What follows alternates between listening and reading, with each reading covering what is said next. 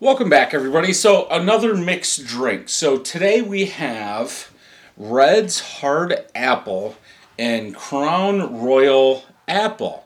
Now I have been looking for these Red's Hard Apple because one of the shorts I saw was Reds mixed with Fireball. But I did try that on Halloween, ran out of Fireball. So this was the next best option. I got a glass without ice. Here's a glass with ice. So let's go ahead and try this and see how it is. I believe, yeah, those are twist offs. You don't need to use anything. I'm going to go ahead and pour the apple in first.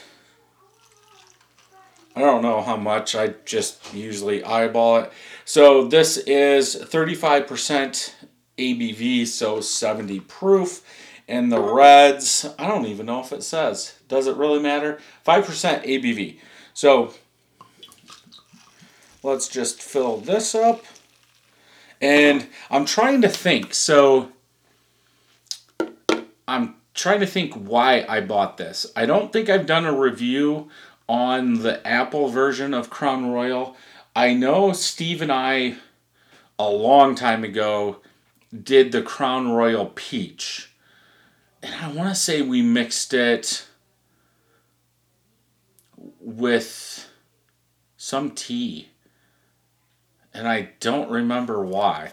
But this I picked up recently and I mixed it with something for Halloween and I don't remember. So, yeah, let's smell. I'm going to actually take this off. Again, this is how I do it. If you don't like it, skip forward to the taste. What's going on here? I guess from the beer review side, smelling it, seeing what you get, and some of the other mixed drinks, like the Soda Jerk root beer, bringing out more of that vanilla or something in there is interesting. So I'm going to smell this before we drink it. It kind of smells like a Granny Smith apple. That tart apple is coming out more. Almost like if we had a little bit of caramel vodka or something and put it in there, it would be a caramel apple. Yeah, that smells like hard cider. That smells like apple, low down, like green apple with alcohol. So this definitely smells better. Let's go ahead and try it.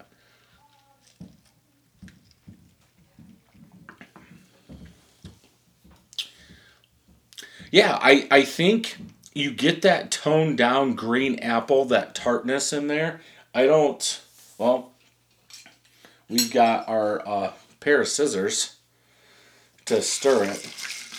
Let's say it's almost like toned down green apple, like sour green apple.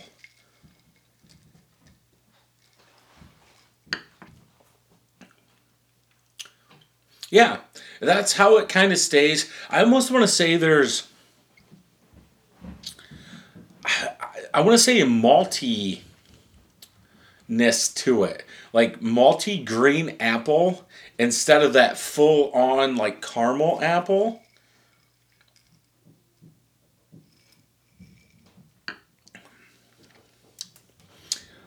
I would say it's not bad.